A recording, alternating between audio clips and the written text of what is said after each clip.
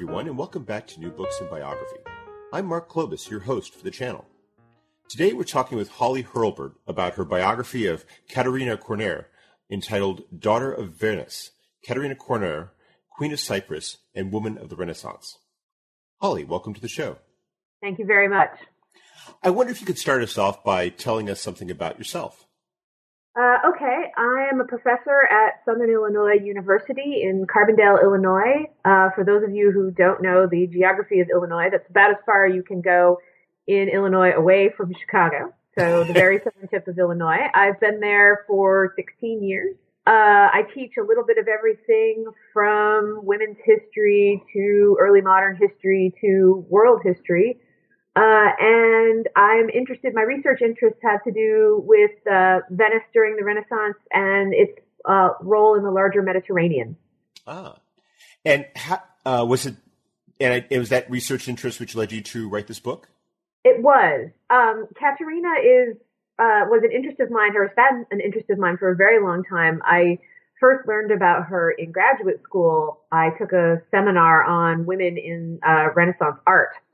And I stumbled across the portrait of Caterina that is on the back cover of my book.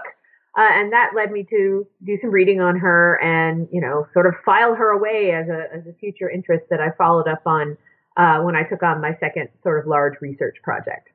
What was it about her that drew your attention to her? I think it was a couple of things. First of all, she's a royal woman in a Republican city, which I thought was quite interesting. And second of all, the more I read about her, the more I sort of read the same thing over and over again, which is that she was a pawn in larger Venetian geopolitics.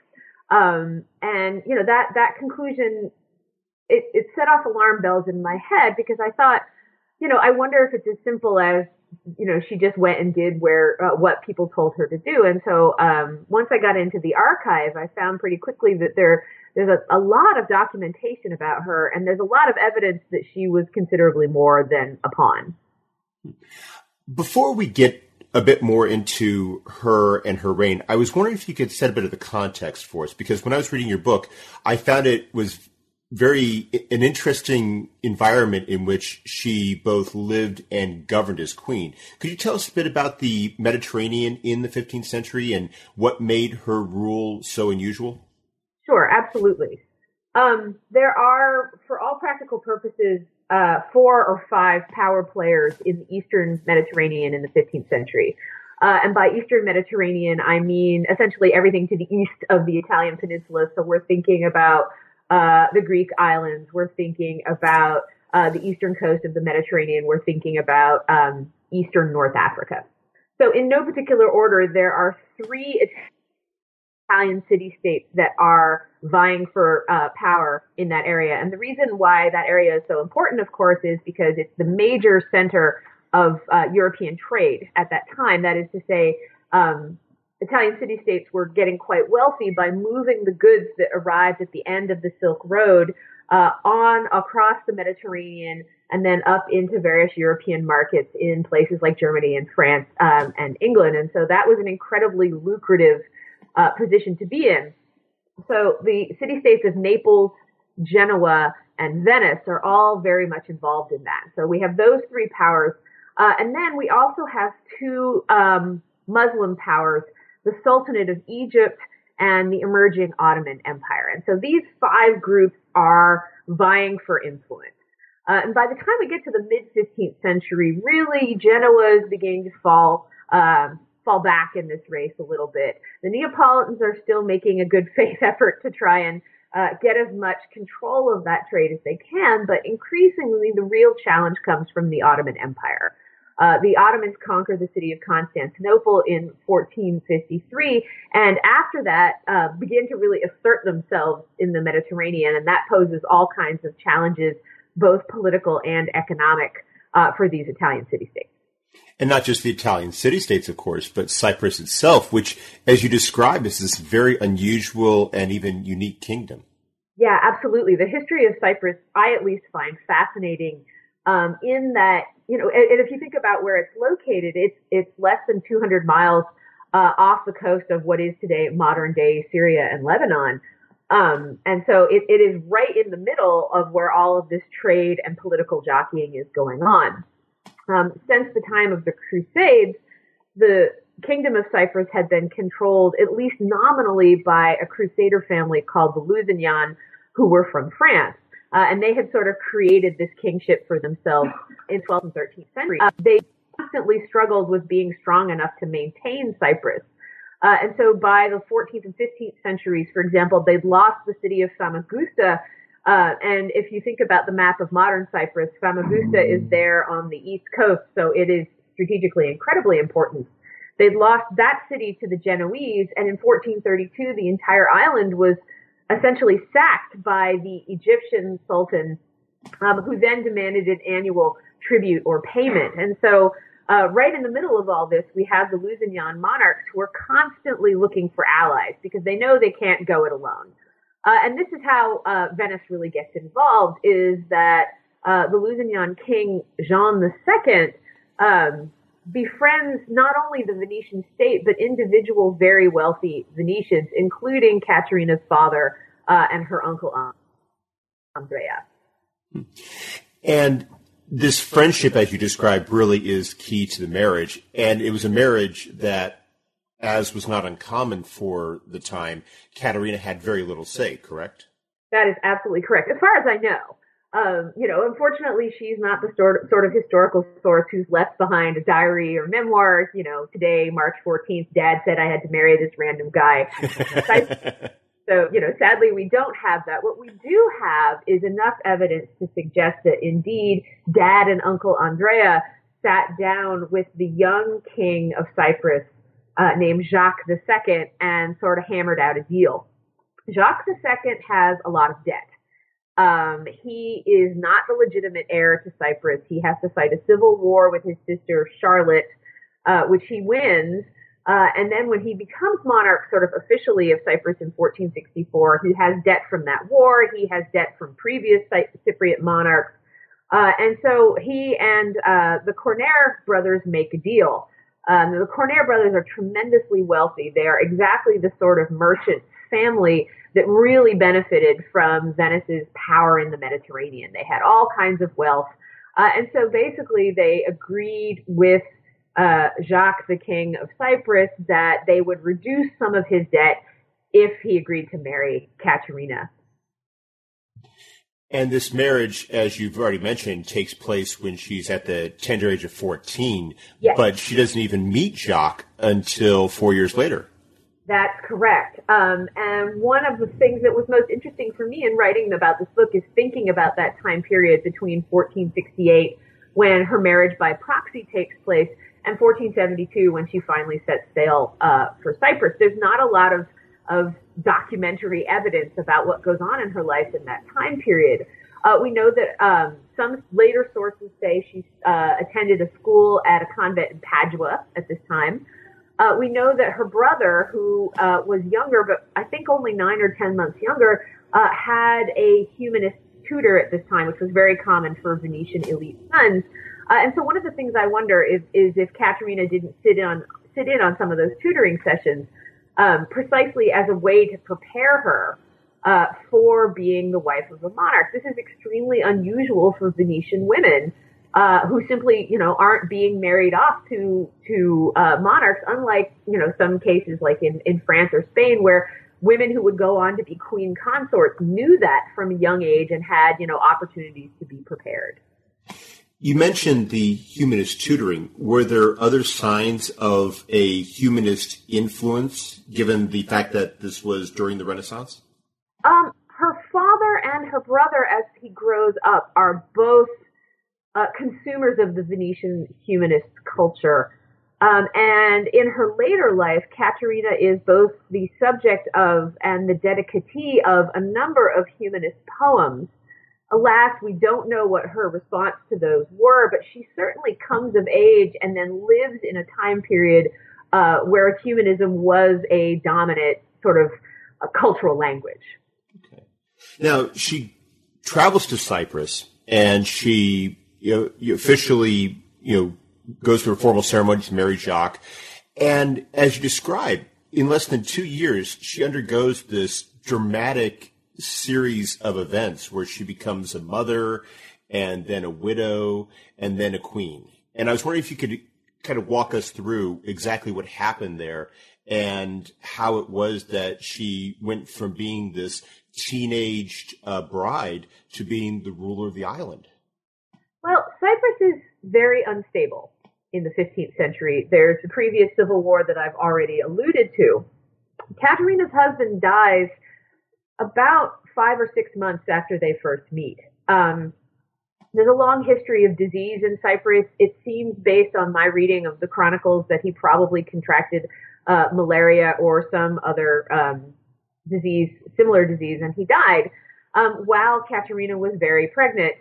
And so about a month after his death, she gives birth to her son, and he's the future King Jacques III. And then about 2 months after that, there is a attempted coup d'etat by a group of men, some of whom were Cypriot, some of whom were Neapolitan, some of whom were Spanish, who decided this was a very good idea or a good opportunity to put the king of Naples on the throne of Cyprus, or to put his son on the throne of Cyprus. And Katerina and her infant are kidnapped during this time period. And it's this time period that really the Venetians sort of step in, and they begin a process that they will pursue through her entire reign as monarch, which is to help, and here I'm using scare quotes, which are not very effective in a radio interview. So the Venetians basically see this as an opportunity. First, they have to put down the coup because they cannot lose their influential position in Cyprus to their big rival, the Neapolitans. So first, they put down the coup. Second, they realize this is an opportunity to send in a lot of Venetian support staff to help, and again, I'm scare quoting, Katerina govern. And at this point, she's an 18-year-old, she's a female, and the Venetians are worried both that her age and her gender will mean that she's a vulnerable monarch. And so it's this point that in many of the previous treatments of Katerina as a historical figure, historians will conclude that Venice took over Cyprus. Period, end of story. And what I found is that it's considerably more complicated than that. Now, if we're just looking at politics in terms of military and in terms of economic, yes, the Venetians come in 1474 and they basically take away the power of the purse from Katerina, and they basically take away the power of the military.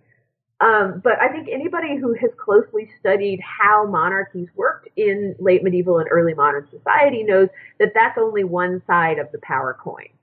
And so what Katerina does is that she then turns to the other side of the power coin, which I would say comes with royal tradition and ritual. And that she will use those ritual traditions, things like entrances into cities, things like hunting, things like the power of patronage, the ability to grant favors to her citizens.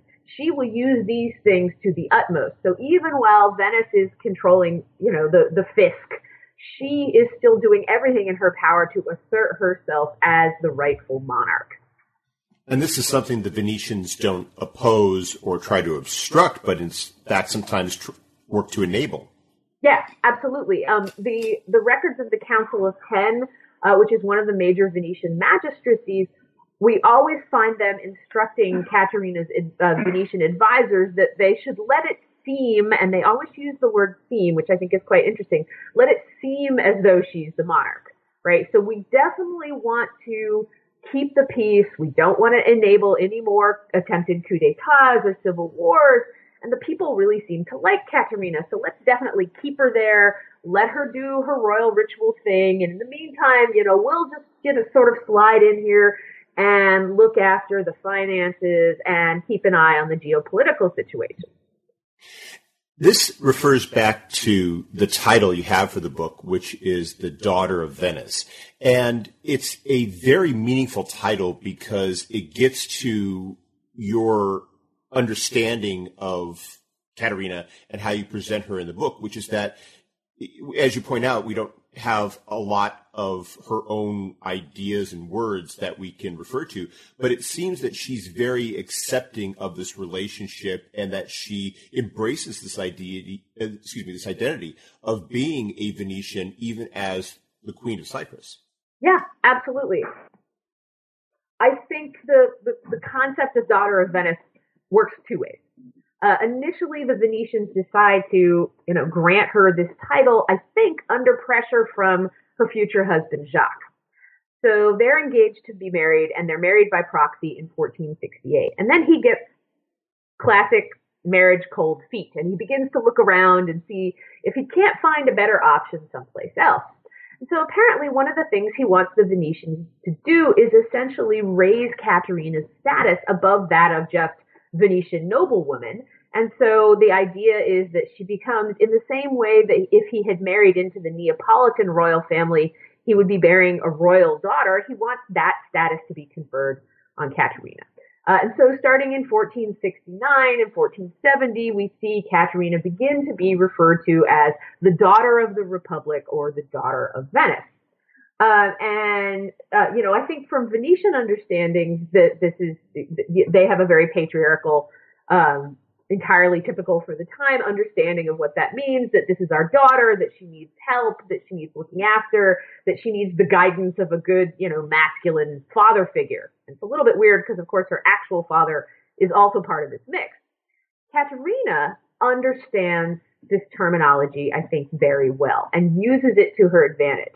And we do have, there's between 12 and 15 extant letters written by her that I discuss in the book. And in addition to that, we have lots of other references to letters in the governmental records that I've looked at.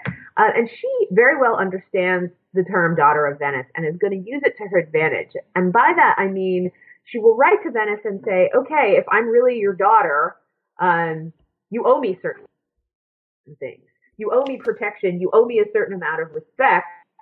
So for her, it's very much a two-way street. And she will use this terminology in each and every bit of her correspondence until the day of her death.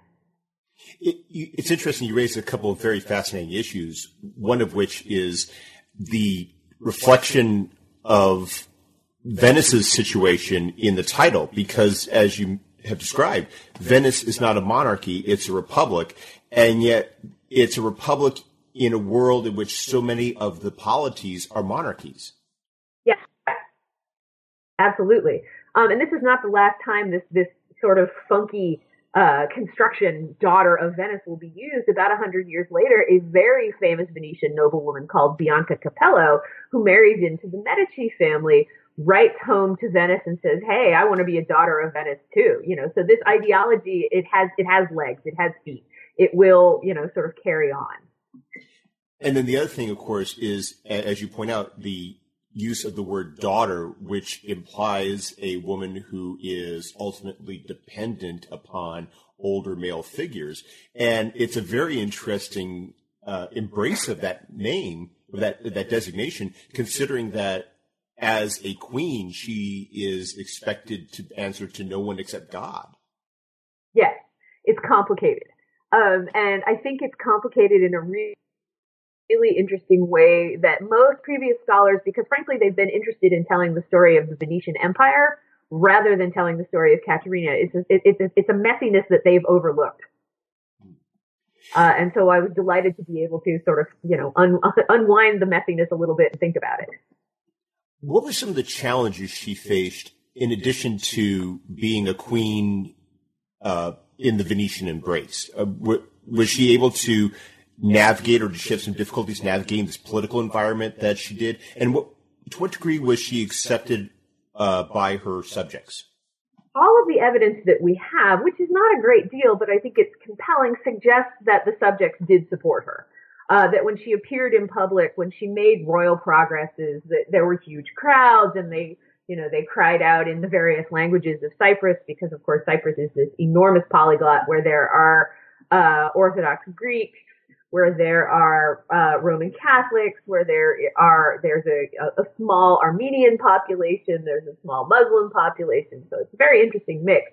I think that the people the people accepted her, and that mostly the people, and I think this tends to be true in a lot of places, just didn't want more civil war, right? You know, because civil war is disruptive on all kinds of levels. And so they were willing to tolerate Katerina. And there's not a lot to say about what the people knew or thought about whether or not she is Katerina Lusignan, a continuation of this royal house that we've had for 300 years, or whether she's Caterina Veneta, which she sometimes gets called Catherine of Venice, and that she's from this usurping power.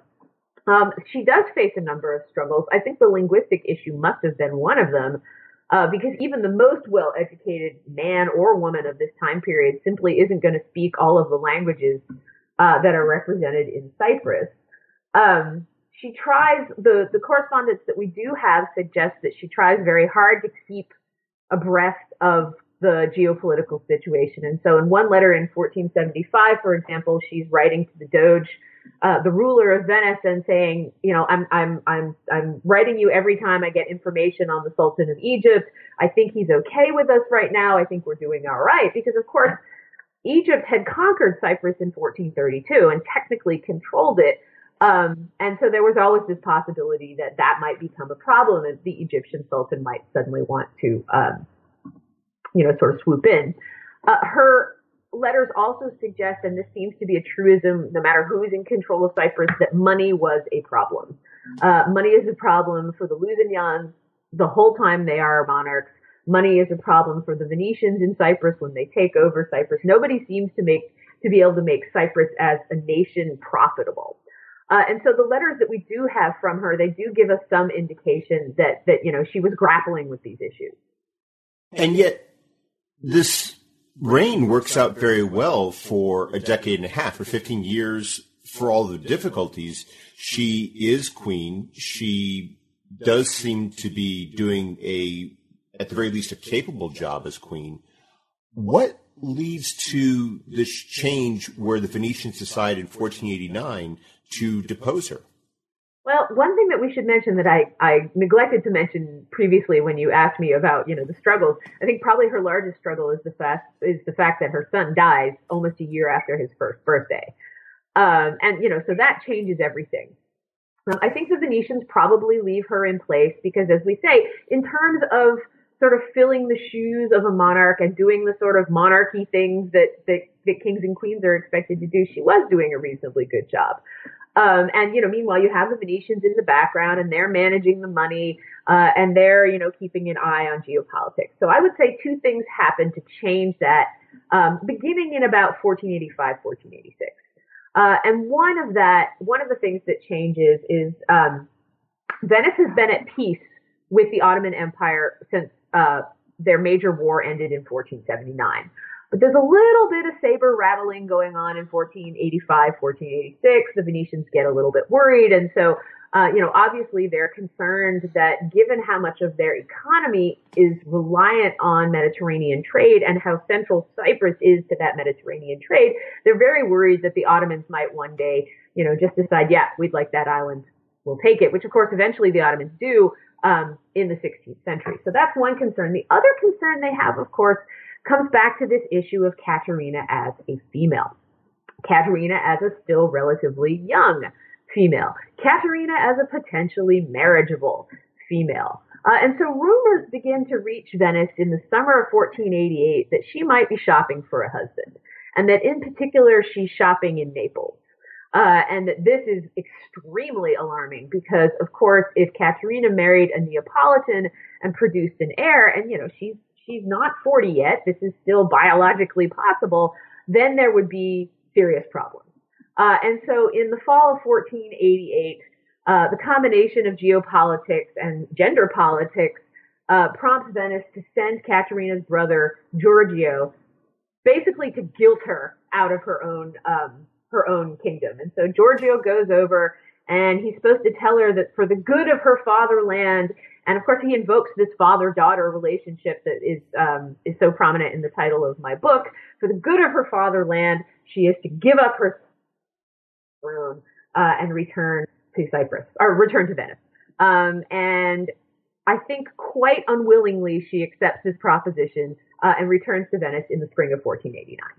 It really is a very unenviable situation that she's facing, because if she says no, basically she risks at the very least losing Venice's support, and Venice really does seem to be the bulwark that's holding back the Egyptians, the Ottomans, potentially the Genoese and the Neapolitans. And there's no guarantee that the marriage alliance that might be in the works will come to fruition and bring about, at the very least, a Neapolitan partnership, if not a Neapolitan domination. The other thing I would add to that is, I think, based on some of the things she does after she returns, I think the other sort of card that her brother plays has to do with the honor of the family name. You know, that if she, Caterina, turns her back on her fatherland, she's not only dishonoring that fatherland and probably inviting a war, she's dishonoring the family name. You know, the Cornair are an incredibly powerful family. Her brother absolutely has ambitions to become Doge, and he is no doubt thinking, okay, on the one hand, if I bring home Caterina, I'm bringing home this enormous, incredibly important and powerful and rich, potentially rich, island kingdom, and won't all Venice love me and my family? If I fail to do that, I'm going to be the goat for the rest of my political career. And so I think the family factor also plays a really crucial role. What happens to Caterina after she is dethroned? On her way back to Venice, actually she faces quite a lot of misfortune. One of the ships carrying her belongings sinks, and she arrives in Venice, and I have often tried to imagine what that must have felt like, and totally failed, since sadly I'm not a monarch.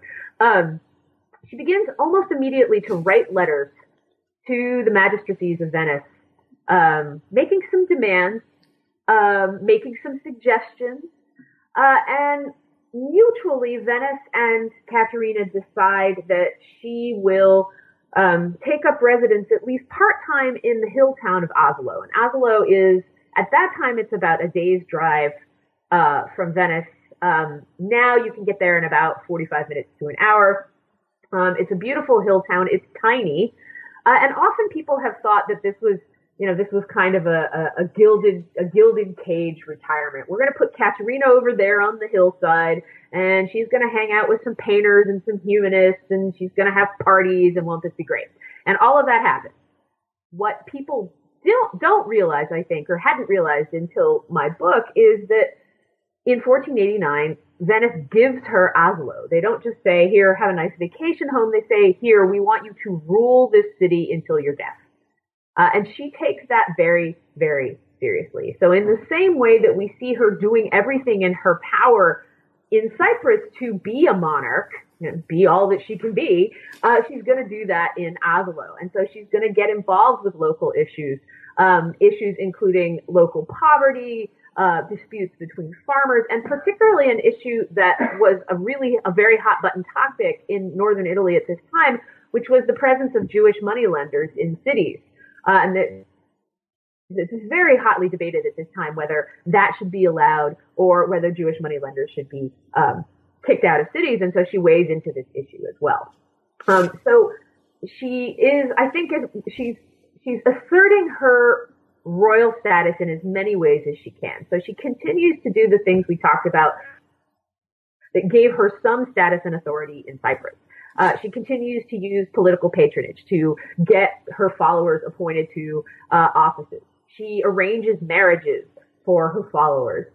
She does host parties. She does get involved in the humanist community there. She does dabble in minor artistic patronage, while she's also governing Asolo, sometimes from Asolo, sometimes from the city of Venice, and sometimes from the hunting lodge that she designs for herself called the Barco, which is located about 5-6 miles from Asolo. And there she hunts and again engages in these activities that are, profoundly royal in nature. It seems as though she had more freedom in that respect to assume this role of being the sovereign, in this case, of Oslo instead of Cyprus. But she had more freedom to do that than she did when she was in Cyprus. Yes, because I think the stakes are much lower. Cyprus is strategically incredibly important to the Venetians. Oslo, they're not too worried about. It's a tiny town. There's 1,000 residents. Ironically, right before the end of Caterina's life, Oslo plays a major role in the War of the League of Cambrai, this major war between Venice and literally everybody else in Europe. But at that point, Caterina, like everybody else, has been forced to retreat. So I think they're willing to give her more freedom because the stakes are a lot lower. You mentioned the various roles that she assumed as a ruler, as a patron, and reading it, it really seemed that she was very focused on maintaining her dignity, not just as a woman, but as a monarch. It was as if she was saying that her dethronement was not a rejection of it was not a reflection of failure on her part, and that she was still maintaining this network and showing how successful she continued to be as a queen. Yeah, I think that's exactly right. And I think that was conscious. I think that she absolutely positively thought, you can take away my kingdom, but you can't take away my royal identity. There's an interesting, somewhat dated historically, concept by a historian called Ernst Kantorowicz called the King's Two Bodies. And there's the idea that there's the mortal physical person who fills the role of monarch. And then there's the sort of larger idea of monarch. And I think that she's tapping into, in addition to continuing to fill the role of monarch physically, she's tapping into that larger idea of what we expect monarchs to do and be, even though she is not physically a monarch anymore. And what's fascinating is there aren't a whole lot of ex-monarchs running around Europe at this time. Usually if you're a monarch, you die a monarch. In possession of your kingdom, and that, so she's unusual in that respect. But yeah, she's absolutely determined to walk the walk and talk the talk as long as she possibly can. One of the images in the book that really reflected this, and this is something that we haven't really discussed, which is the degree to which this book is filled with reproductions of paintings and artwork that are related to both her reign and her legacy. It's at the very beginning of chapter 5, and it's the picture that you have reproduced of the miracle of the True Cross at Ponte San Lorenzo by Bellini. And you note that though the figures are not clearly designated in the painting, that you've been able to identify that it is Caterina and her ladies in waiting. And when I saw it, I was really struck by how it does seem to be a picture of a very regal woman. And not just in terms of her bearing, but in the fact that she still has a court of women around her, and that she still not only embraces this identity, but seeks to make it known publicly in these very public events in this Republican environment.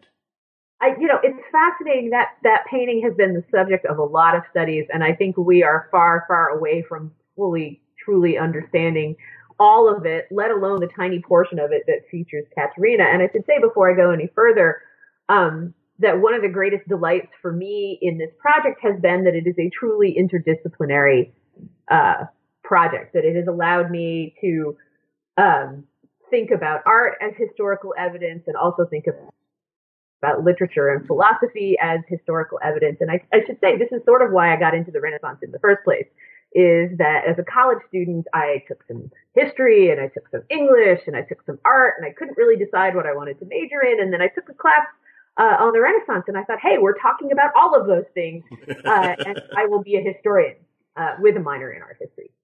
The other thing I should say is that it was an absolute pleasure to work with Yale University Press on this project, and I think they have done me tremendously proud in the reproductions that you're referring to. So here I'd just like to give a little shout out to my editor there, Jillian Malpass, who was, I think, an essential part of bringing this book together in the way that it came together. Okay, now let's go back to the Ponte San Lorenzo.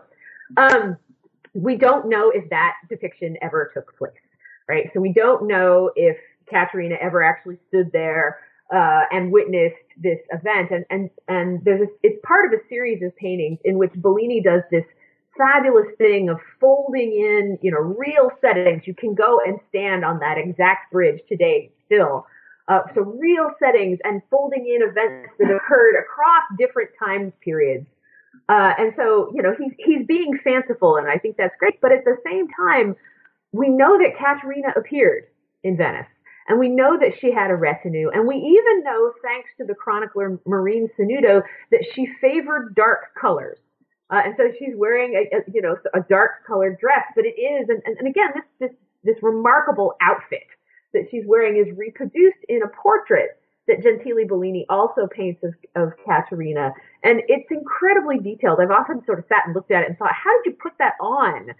Because it's got all these layers and bits and pearls everywhere.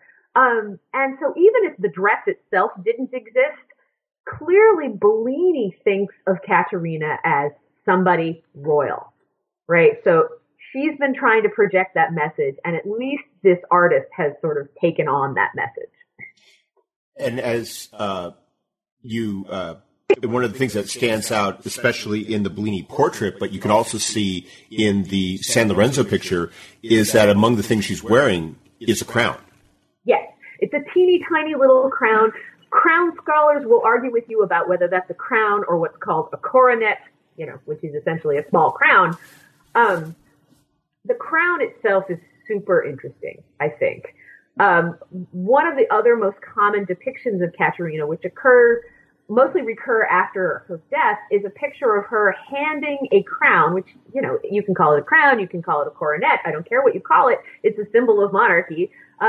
She's often depicted handing that piece of royal authority over to the Venetians. So there's a picture of her doing that on the ceiling of the Maggior Concilio, the main governing space in the Doge's palace. There's a picture of her doing that on her throne. And so the fact that both in Bellini's portrait and in the Ponte San Lorenzo image, she's wearing the crown. She's not giving it away.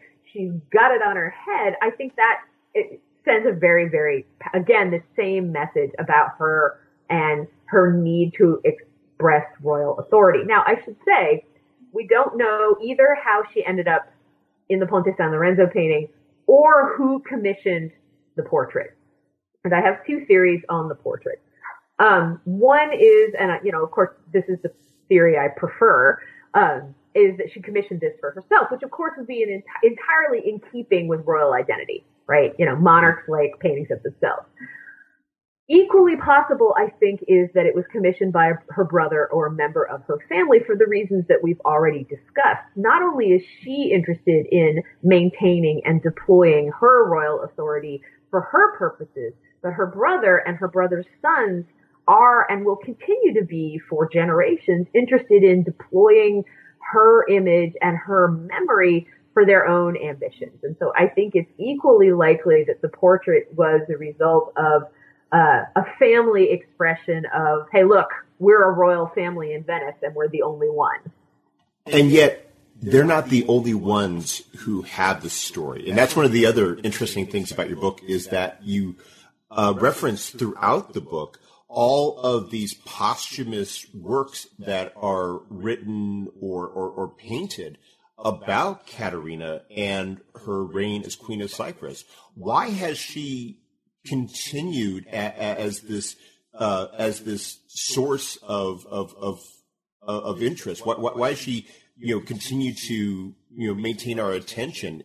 What is it about her in these subsequent depictions that people keep returning to about her and her reign as Queen of Cyprus? Well, I think it depends on who's doing the remembering. I've already mentioned why her family might be interested in reminding us that they have this royal relative.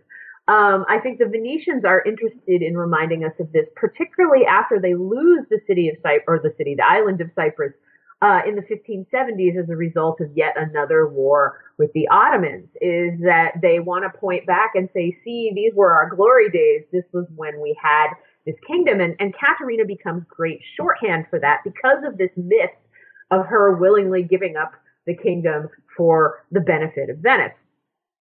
When we get down to the 18th and 19th centuries, I think Katerina's story is just a great story.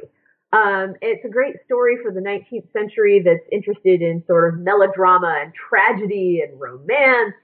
And so in the 19th century, we get a lot of play of yet another myth involving Katerina, the idea that she became Queen of Cyprus because her husband fell hopelessly in love with a portrait of her. There is zero evidence that this actually happened, but the story's been repeated over and over again because we love that, right? Where, as humans, we love the idea of love at first sight and star-crossed love.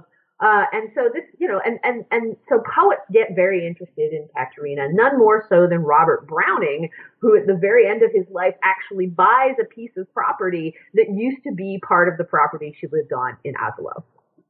Fascinating. Well, we've taken up a lot of your time, but before we go, could you tell us what you're working on now? Yes, I have two projects that I'm working on now. One is a direct descendant of the Katerina project, and one is a little bit further afield. One of the things that I learned from my first project was to keep track of stuff that interests me. So one of the things that I've been working on as a historian my entire career is honing my I'm going to go ahead and call it my historical spider sense, right? The notion when you're reading and you're looking for material on a given source, when you run across something else, and you think it's interesting and that light bulb goes off, write it down. And so one of the things that I was interested in is that before Katerina ever gets to Cyprus, her husband had a series of relationships that resulted in children. And so he has handfuls of illegitimate children. In 1476, the Venetians kidnap these children, cart them off to the city of Padua, and lock them up in a castle. And for a long time, I thought, okay, end of story. And it turns out that's not true, that in fact, these boys, they grow up absolutely believing they are the rightful heirs to the Kingdom of Cyprus, and they spend their adult life plotting first to get away from the Venetians, and then second to get the Kingdom of Cyprus back. And to me, as a historian, this is interesting, again, because it's a great story, but also because it tells us, I think, a lot about the geopolitics of the time and about the pressures of maintaining an overseas empire in a time period where, the Venetians don't have any of the technologies that allow the British, for example, to maintain an overseas empire in the 19th century. So that's one thing. The second thing I'm interested in also deals with the question of the Mediterranean sort of as a container or I can't come up with the word, a place where cultures cross. And so the other project that I'm just now beginning to think about involves the brother of the Ottoman Sultan, Bayezid. So in the Ottoman Empire, when a sultan dies, as Sultan Mehmet the Conqueror did in 1481, it was often that his remaining heirs would fight to the death to see who would become the sultan. In this case, the fight is not to the death, and Sultan Bayezid allows his younger brother, Jem Sultan, to get away. And Jem first goes to France, and then he ends up in Italy. To me, this is fascinating. Again, a question of geopolitics, because rather than thinking, scary Muslim, as we might expect, because of course there was a lot of Christian-Muslim tension at this time, what Europeans, and particularly the papacy, decide is, we really want to get our hands on this guy. We're going to try to convert him, but even if he doesn't convert, we want to use him to launch an enormous crusade against the Ottoman Empire. And a lot of other things happen along the way. And so I'm going to continue to pursue my interest in the Mediterranean as a crucible. I knew the word would come to me eventually, as a crucible for not only for great stories like these, but for cross-cultural contact. Those both sound like great projects, and I hope we can have you back to talk about them when you're finished with them. I'd be delighted.